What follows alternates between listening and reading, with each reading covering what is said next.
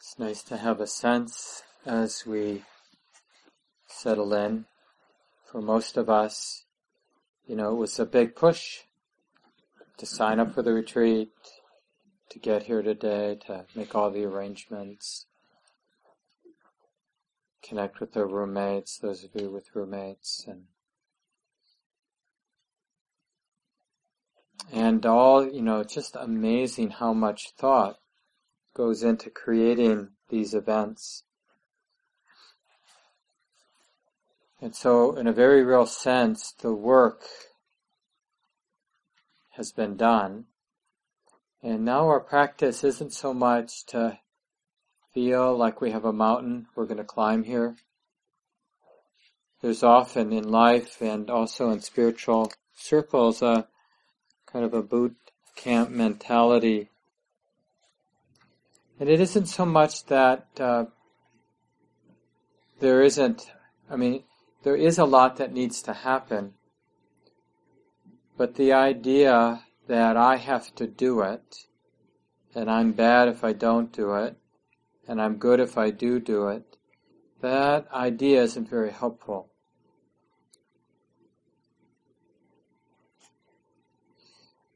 Because from the way the Buddha understood our human situation, the problem is a problem of understanding.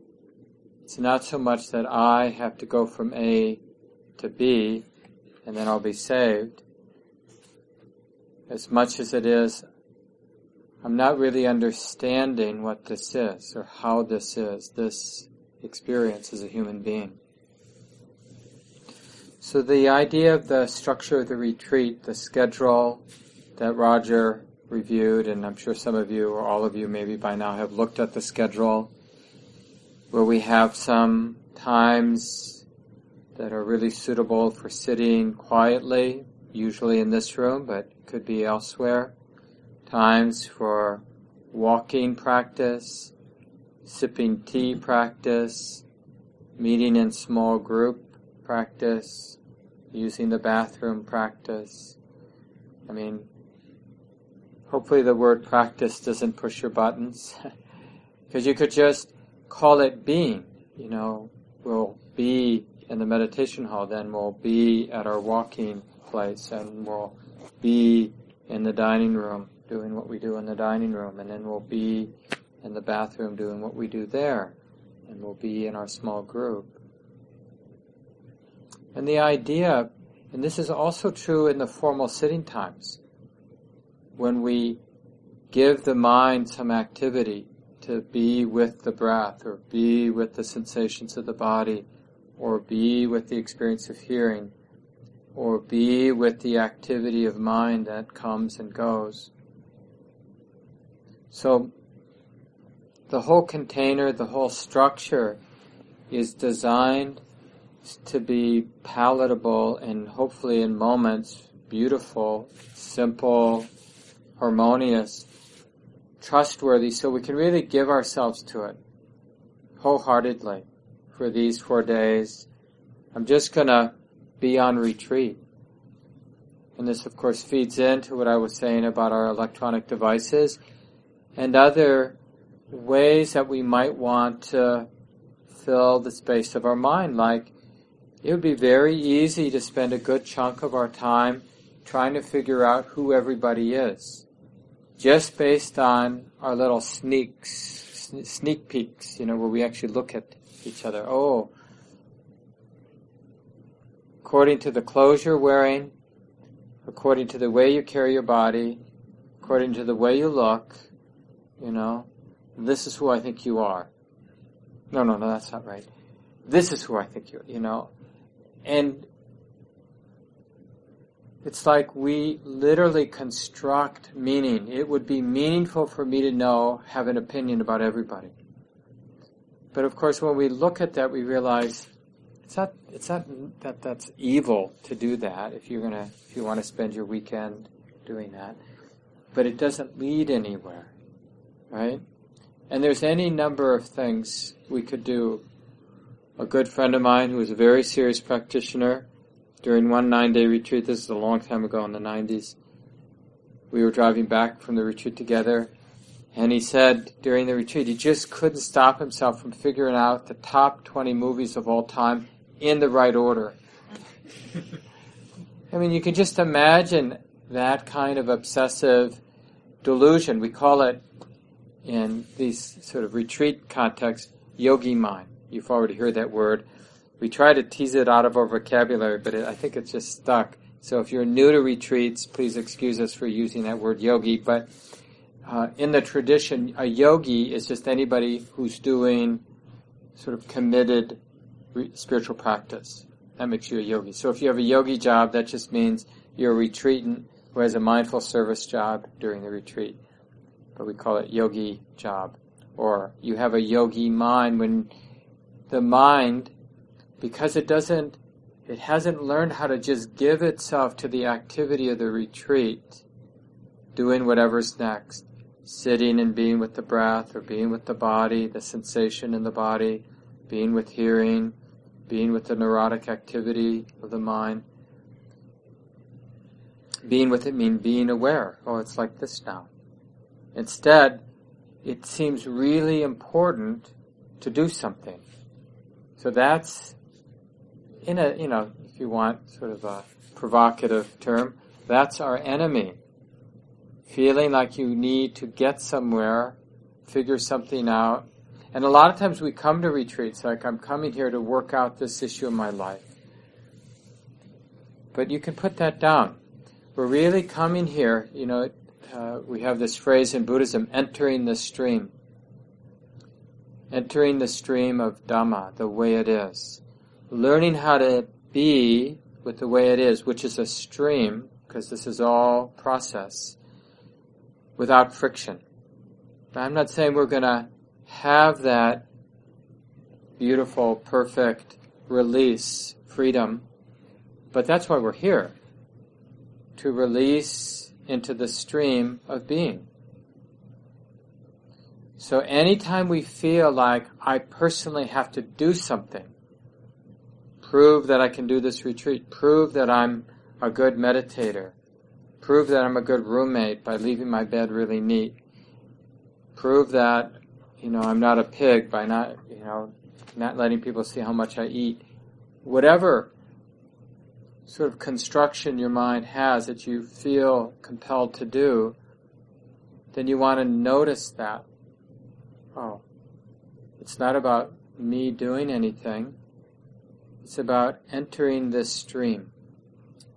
And the stream, it's already the stream. So it's not like I have to create the stream. I just need to trust it. So our thought as a theme, we could look at fear and non-fear. And the entering the stream is moments of experiencing non-fear, non-resistance, non-constriction, and there will be moments of just walking, just breathing being known, just thinking being known, just sipping tea being known, just cleaning the bathroom being known, just lying in bed being known. And no body constructing the sense of somebody who has to do something, somebody who needs to fix something, somebody who thinks it should be other than the way that it is, which means anxiety and fear. As soon as the mind has constructed the notion that I'd prefer it another way, I'd prefer to be in bed, I'm a little tired having done everything I've done today, if only I were in bed, if only this were all done. Now that thought may arise, but we can just let that be the activity of the moment instead of contracting around it and then building on it.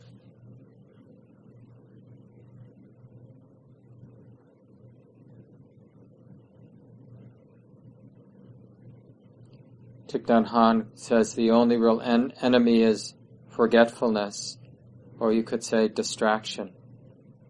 So we want to be really interested in distraction. That's really the only work in the retreat, is remembering to notice distraction. And of course, as soon as you notice the distraction, you're not distracted anymore. So you notice you're going to outdo my friend and you want to do the top 100 films, followed by the top 100 TV shows, And then, all the other things that we could figure out, like, should I finally switch from Apple products to Android products? Is this the time to make that switch in my life? Or, is this the time to sell my car and get a hybrid? And these things we can really, it seems important. When they come up, the mind takes the bait. But as soon as you notice that that's what the mind has done, then you don't need to be frustrated or judgmental because now the mind is aware. Well, this is just obsessive thinking being known. It's just that. And we enter the stream of knowing, that reflective knowing. It's like this now. It's just this being known. Is there a problem with that? Can there be a freedom, no matter what arises internally, externally? Can we allow the process of this retreating, this body and mind being here for these days, can we allow that to be, in moments at least, a frictionless unfolding?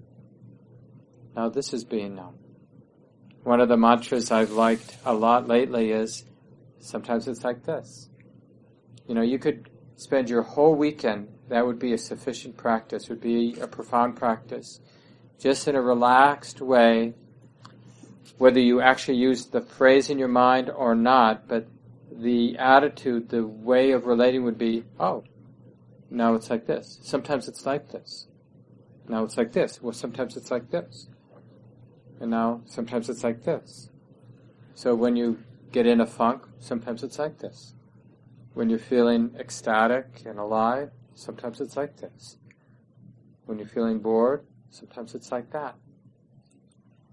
So the mind is simply allowing the natural process of life unfolding. Now the thing about that is we'll learn quite a bit in that. It's not like people get afraid when you hear spiritual instructions like that, like, well, but I don't want things to continue as they're continuing. But you see that process sets in motion the most efficient learning or insight. Because we can't really see more clearly, deeply the way it is when we're involved with trying to fix our life. That messing with life, that involvement distorts the activity of the moment, so we don't really learn anything. It's like, we say sometimes, well, we're just confirming our own beliefs. I knew this wasn't going to work. Hasn't that crept into your meditation sometimes? Like, oh yeah, I'm going to sit because everybody else is, but I know it's not going to work. I know I'm not going to have a good sit. And some of you might even already have concluded, I knew this wasn't going to be a good retreat. Or even those of you who will even up that, I knew this wasn't going to be a good life. And then, of course, we go about confirming the reality that we've set in motion. This won't be a good retreat, this won't be a good sit, this won't be a good life.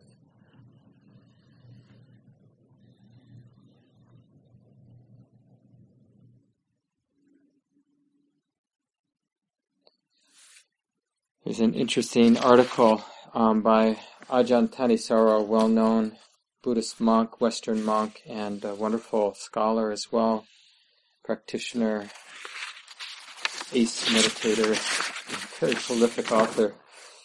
And he has a series of books called Meditations, Meditation 1, Meditation 2, Meditation 3. I think now it could be up to Meditation 6.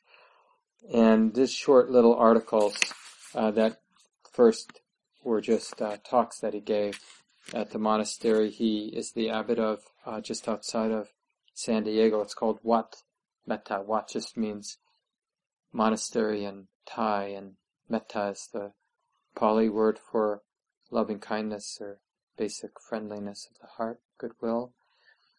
So he's the abbot there, gives a talk when he's in residence every morning, sort of a guided meditation / short talk. And then they get recorded and put it to these books. And one talk was on fears, it's the title of it. It's in the first collection called Meditations.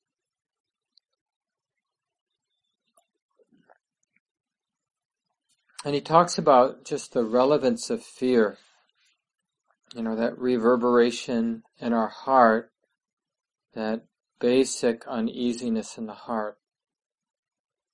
And of course it can have different origins.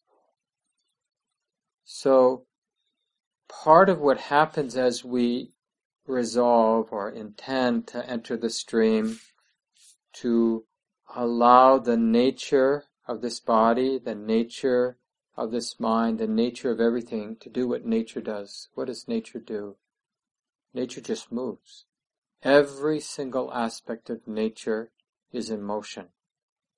And the mind is in motion, emotions are in motion, sensations of the body are in motion, everything in and around us is in motion. That motion is inherently effortless in the sense that there isn't ever a somebody doing the motion. It's so neat, being out in the country where we get the bigger vistas, especially if you take that walk that Sister Monique mentioned where you go down the driveway, take a left at the highway, the county road, for just a couple 100 meters, and then take your first right up a gravel road, and it just kind of goes through the country. And there are a few trees, but most of you are out in the open, and you just have these big vistas. And it's just interesting anyway, most of us living in the city, being in that open space, it does something for our mind. Same with being on the side of a lake. That's why people like to be in the mountains or be in the plains or being on the edges of lakes and oceans, because that open space does something to our mind, which tends to be involved in contracted activity of getting and doing and ending and struggling and resisting. So the point I was going to make though about these big vistas is, you can just see weather systems blow in. You have a nice sunny day and then on the edge of the horizon, and then the wind shifts and all of a sudden it can be very quick, but in a couple hours it can be dramatically different. Or even forget about a shift in weather, just the turning of the earth and the shift of the time from sunny afternoon to dusk to dark, the shift of temperature. And it's just really interesting. Or you could do a seasonal change, which of course takes a little longer, but these huge changes that happen without anybody doing anything. Imagine, this would be such a useful example of being neurotic. Imagine if somebody mistakenly thought they did that transition from sunny afternoon to the darkness of night. Okay, here we go. It's getting close to sunset. And we made it a personal effort. It's funny to think about these sort of things, but in a way, we do this. You ever notice when you're watching movies and somebody's exerting themselves that we kind of, are in that exertion mode a little bit? Or when my cat is dreaming, have you ever seen your cat sort of do that killing bite when they're sleeping? Well, we kind of do the same thing, where we literally create the idea, the sense of meaning of doing and accomplishing and being responsible for the activity of our life, and often the activity around us too. But we can cultivate a different perception, and that's really what this is about. And every time fear or that inner uneasiness of the heart arises for us during the retreat, it can be just a reminder like, oh, I'm in one way or another back with the attitude, the idea that I have to do something and I'm not doing a good job, I'm missing, I'm bad, or I'm good and nobody's noticing, or something about doing it well, not doing it well, forgot to do it. I still, not very often, I still have dreams. I mean, it's got to be like at least once every 2 or 3 months of realizing I'm near the end of a course and I've forgotten to do all the work. A few of you are nodding, right? Or some other version, it's like left your kid somewhere, or because it's such a deep imprint in our mind, that this sense, this sort of archetype of Atlas with the world on his shoulders, this idea that I'm doing this. So, as Roger suggested, if you have a lot of clarity, and especially if you've done retreats before, then feel free to play with the schedule a little bit. But whether you're new or experienced retreat practitioner, use the container of the retreat as something to absorb into, as a flow to absorb into. There's time for sitting, there's time for walking, there's time for doing your job, there's time for the meals, there's time to take care of your body in the ways you need to take care of your body. And that's it, pretty much. I mean, I may be forgetting something like drinking tea, but that's pretty much it. And just let that, you know how to do all those things. You know how to just sit and be, and you know how to walk and be, and you know how to sip tea and just be with that, and you know how to take up your job and just do that, just pour your body and mind into that activity, just in the same way you can pour your mind into the activity of sitting in a relaxed way. And, the great thing about sitting in a relaxed way, we have this activity of the breath, or the activity of the sensation in the body, or the activity of hearing. I was listening on my way out this afternoon to a talk by Ajahn Sushito, a wonderful teacher, Buddhist monk, another one of the Western Buddhist monks. He is in the Ajahn Chah tradition, and the abbot of Chithurst in England. But he travels now pretty regularly to teach here in the West. And he talked about the movement of chitta. Chitta is the heart mind. And so the conditioned mind, it's just moving. There's just the movement of emotion and content and image. Actually, it can be a bit of an insight to be so trusting experience, to watch that movement of mental activity without demanding that it makes sense. Even having to have well-formed thoughts is a little neurotic. When the mind is more clear, more relaxed, less neurotic, less entangled, then images and thoughts are flowing and they don't even make sense. Or nobody is making sense out of that movement. I once read a very interesting book by, I think it was a Stanford researcher, maybe professor, and he wrote a book a long time ago about lucid dreaming. And I think it was in this book where the theory was, and maybe it's been confirmed by now, because this was quite a while ago, and they've done a lot of research since then. They have instruments now they didn't have back in the 80s when I think this book was written. But they were thinking that dreams, that what's happening is there's this somewhat random firing somewhere deep in the brain, in the more primitive part of the brain, just like a flow of electrical activity in the brain, just flowing. And then the higher parts of the brain, or the more evolved, refined parts of the brain, then their job is to make something up, to sort of turn that activity into something.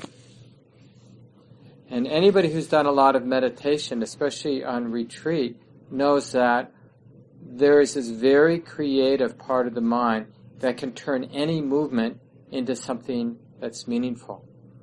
But can we just let it be movement without the meaning?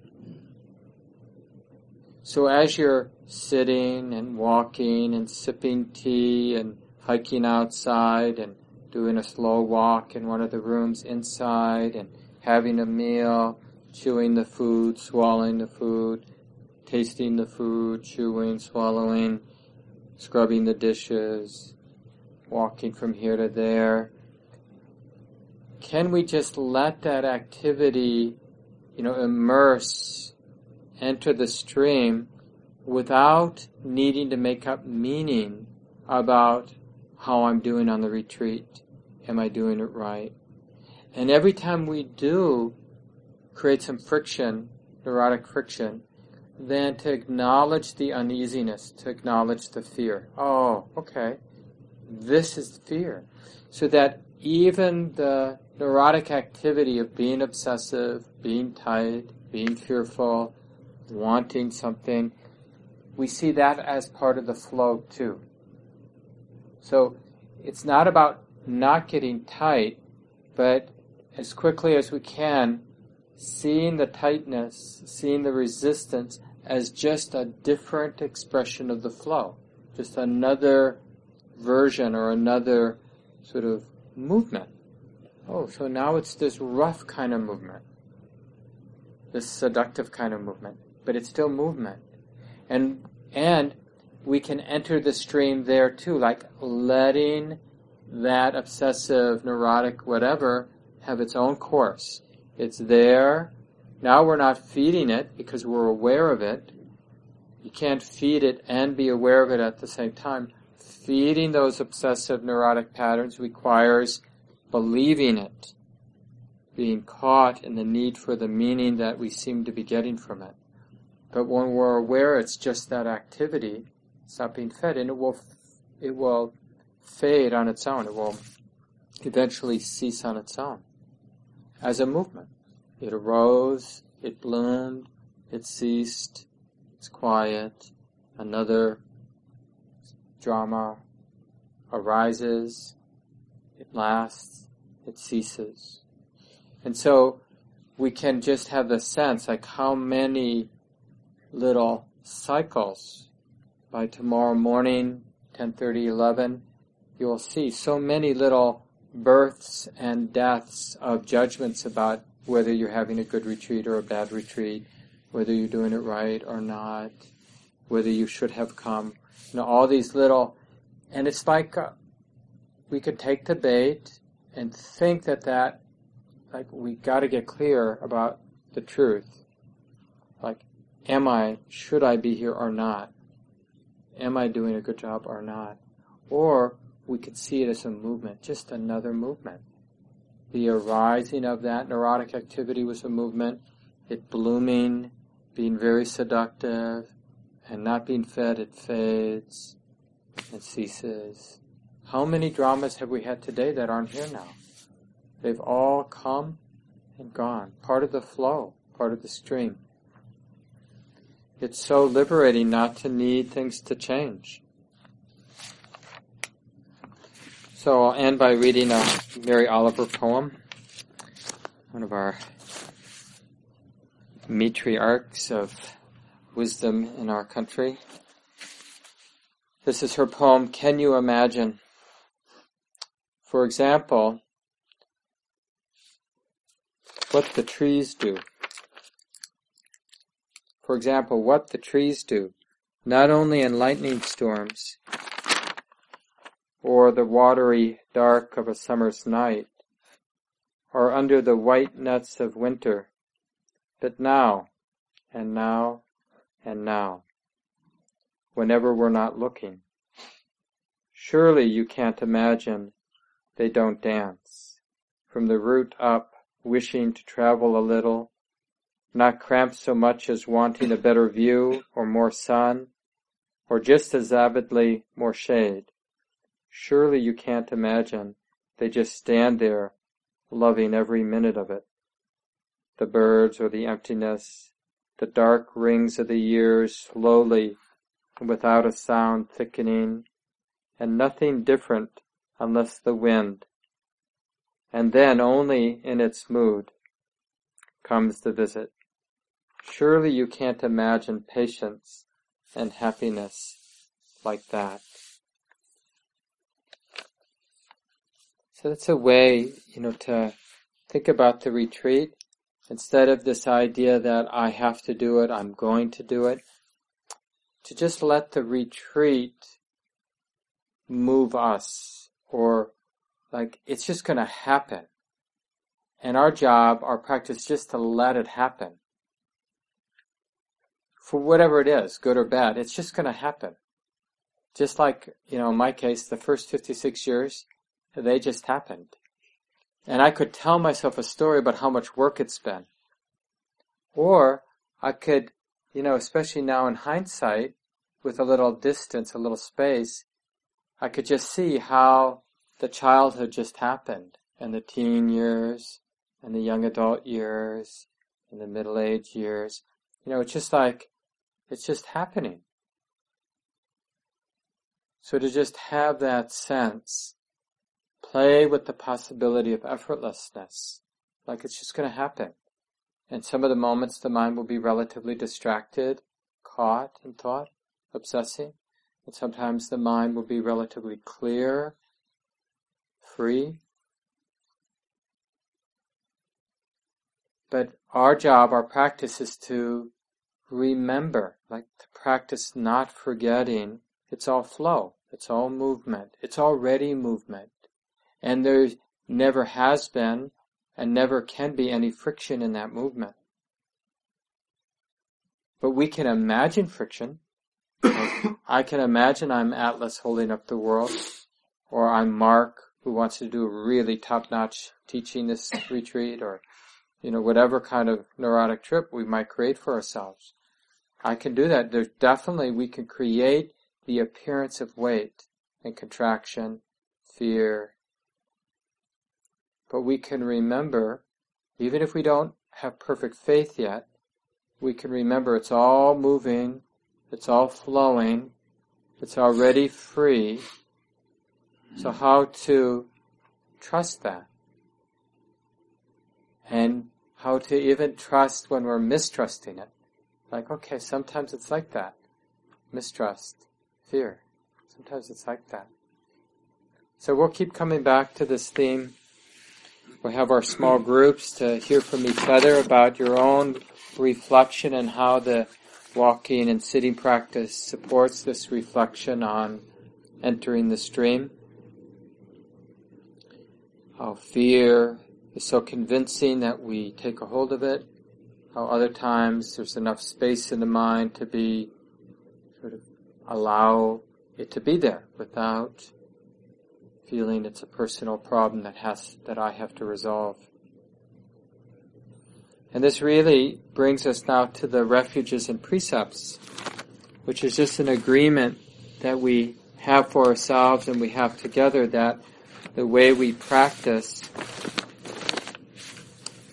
the one ingredient that really supports this not forgetting, this practice of trust, is using our relationship or our community to support safety.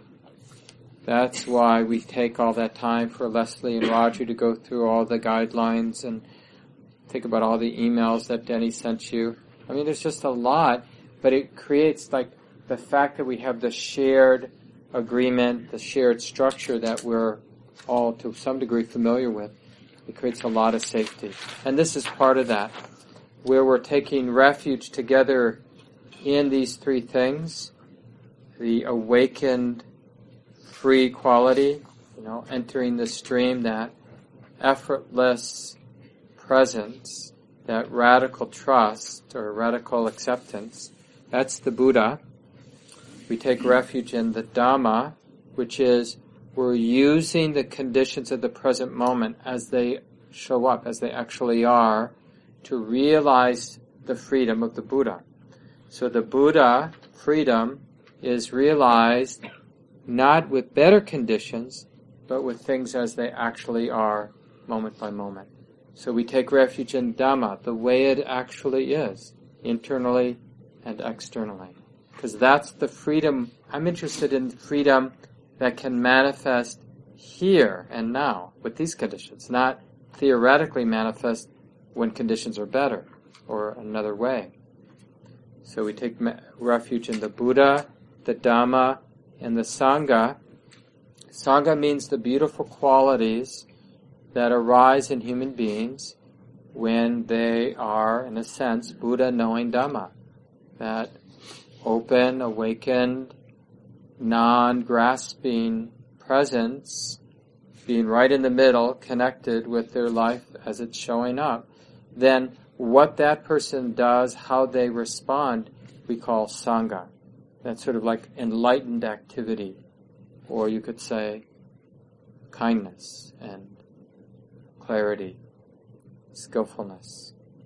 So we commit to this practice, these three refuges, and then we commit to these precepts, the mindfulness trainings of not harming living beings, not taking what isn't ours. We put aside sexual activity for these 4 days. Not that sexual activity is inherently bad, but it's often confusing, and especially gathered in a group like this. It's so nice to give each other, a break from having to be a sexual. We're still going to be sexual beings, but we're not playing that with each other for this time. And noble silence really helps, and also not even looking around much. I was joking with Isaac earlier this evening, we'll probably get to know each other's socks pretty well and the bottom third of their slacks, but we don't really need to look around much more than that, with maybe the exception of the small groups. But even there, it's really okay to stay more inward, hear the person, really connect with them, but not go to that social level. And this obviously is connected to the just putting aside the acting out of sexual energy for these days. We undertake the training to refrain from false speech, but that's relatively easy, not speaking much. Undertaking the training not to intoxicate the mind. Take your medications as you need, but we're not drinking or using recreational drugs. And even caffeine, you should do what you normally do, but not more than you normally do. Because you don't want to use caffeine as a way to get rid of a yucky mind state. But like you normally do, or slightly less than you normally do. But it's not necessarily the right time to get off of caffeine when you're on a meditation retreat, especially a shorter one. Just keep your pattern as it is. And then I also like to list the other 3. So when you go to a Buddhist monastery, you generally would practice with all 8 precepts. And whether you take them formally or not, they're just good practice reminders. So the way I interpret the 6 is, like at a monastery, you'd have your main meal before midday, and then you wouldn't eat much after the main meal, maybe some juice in the evening or something like that. But we have a light meal in the evening. You can take it or not, just do what makes sense. But the idea is we're practicing not using food as entertainment. And Leslie and Jane and the others who cook, we have really nice food. But practice using it as medicine. The amount and the pleasantness, see it as a healing substance you're taking to keep your mind in balance and to keep the body happy. So you eat according to what keeps the body happy and the mind in balance. If you eat too much or the wrong things, that won't work. If you eat too little, that won't work. So that's a way of changing your relationship to food. It's not entertainment. Because the whole point of being here is to put aside entertainments, because entertainments, by definition, are those activities that keep the mind from being interested in the way it is. Entertainments are little bubbles we inhabit, so we don't have to be with the way things are. But we want to be. That's why we've all come together. And so that's the next precept, the number 7, is that we undertake the training to refrain from indulging in adornments and entertainments. That's why we're shutting off our smartphones. That's why we don't read. We have Sayadaw U Tejaniya's books there, which again should be used as medicine, maybe 10 minutes. Get a little Dharma intervention if you need it. But we don't pick up the book because we're bored. We get interested. Oh, sometimes it's like this. We get interested in the boredom. We don't try to distract ourselves from the boredom. Or there's doubt. Before we pick up the book to get rid of the doubt, notice the doubt. Oh, sometimes it's like this. Can I realize or see the doubt as a movement? You try that a few times, maybe you can't. Maybe you're just getting more entrenched in the doubt. So maybe you need an intervention. Then find a quiet place, sit down, as if a very respected teacher, she were there directly giving you some teachings. And with like a book like Sayadaw U Tejaniya's book that are under the book, the bulletin board, and put them back when you're done, by the way. You don't even need to decide like what chapter I should read. Just open it up. Because it's like you're sitting down with a teacher and you say, okay, I don't know what I need to know. So I'll just let you tell me, And it's sometimes that randomness is just the ticket. So use it that way. And if you brought your own book along, if you're new, I just put it aside. If you're an experienced retreatant, then use it the same way that we use Sayadaw U Tejaniya's books. So that's the 7th precept, to not indulge in entertainments, like figuring out the top 20 movies of all time. Not to indulge in adornments. So when you dress yourself in the morning, you're not trying to make an impression. You're just trying to be comfortable. So dress with that in mind. And then the last is not indulging in sleep. Now, some of you may really crash the first 24 hours of the retreat because you're sleep deprived. So just make adjustments. If you need to take a substantial nap sometime tomorrow, that's fine. There's nothing wrong with that. But once you have an intuitive sense that the body-mind is using sleep to avoid being present, then get interested in that aversion. Because it's very common to use sleep as entertainment or an avoidance tactic. And it doesn't feel good. It doesn't really work anyway. So it's really good not to give in if you can avoid giving into it. So when you wake up in the morning, you should just get up. Because if you're waking up, it's probably because you don't need sleep. But you can, if you're not clear, just look, Ask yourself in a very straightforward way. Do you need more sleep? Why did you wake up? And because the schedule isn't, enforced, if you need to rest later in the day, if you get up at 3 a.m. and practice, that's fine. And then if you realize, oh my gosh, I really need more sleep, well then you take more sleep later. Because you don't have to worry about too much. It's nice to come to the 8:30 set, and you need to eat, but other than that, and you need to do your yogi job, but other than that, you're welcome to adapt and adjust the schedule in a way that makes sense.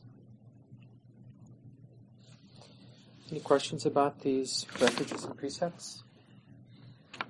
So let's do them together. We're going to do them in Pali because that's what people have been doing since the time of the Buddha, or a language related very close to Pali. Hey, Mark. So maybe it's worth mentioning, accidentally, I only copied one side on some of these. So yeah, the people who took them at the very end, that means there aren't any more that have double side, but that's okay. You're just going to miss the 5th precept, and you'll remember that 5th precept is I undertake the training to refrain from intoxicating drinks and drugs which lead to carelessness. And then, Jane, maybe you could turn the overhead lights on for this so people can read these more easily. We'll do this together. That will take about 7 minutes, and then we'll just sit for a few minutes of silence. And then this will also be the time we'll start our Noble Silence. Some of you will be meeting with Leslie and Roger to go through some jobs afterwards, but the rest of us can just either continue to sit, do some walking practice, or you might want to go to bed early tonight.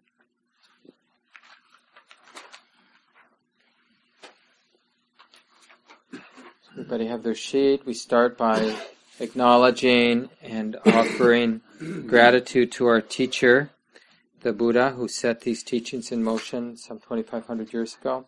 And then we'll do the refuges, each one 3 times, just in Pali.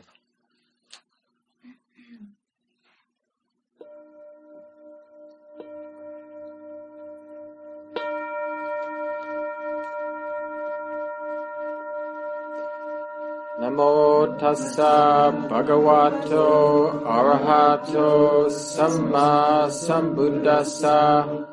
Namo tassa bhagavato arahato samma sambuddhassa. Namo tassa bhagavato arahato samma sambuddhassa. Buddhaṃ saranang gacchāmi. Dhammang saranang gacchāmi, Sanghang saranang gacchāmi, Dutiyampi Buddhaṃ saranang gacchāmi, Dutiyampi Dhammang saranang gacchāmi, Dutiyampi Sanghang saranang gacchāmi, Tatyampi Buddhaṃ saranang gacchāmi, Tatyampi Dhammang saranang gacchāmi, Tatyampi Sanghang saranang gacchāmi. Now the precepts both in Pali, then in English. Panatipata veramani sikkhapadang samadhiyami. I undertake the training to refrain from harming living beings. Adinadana veramani sikkhapadang samadhiyami. I undertake the training to refrain from taking that which is not given. Abrahmacharya veramani sikkhapadang samadhiyami. I undertake the training to refrain from all sexual activity. Musawada veramani sikkhapadang samadhiyami. I undertake the training to refrain from incorrect speech, slander, harsh words, and idle words. And for those who can see, 5. Sura Miriya Majjapamaratana veramani sikkhapadang samadhiyami. I undertake the training to refrain from intoxicating drinks and drugs which lead to carelessness. Idam me silang magapalanyana sapachayo hotu. So this is just a dedication. May this conduct conduce to the highest fruits of liberation. And may we happily share the goodness of our retreat practice with all beings everywhere.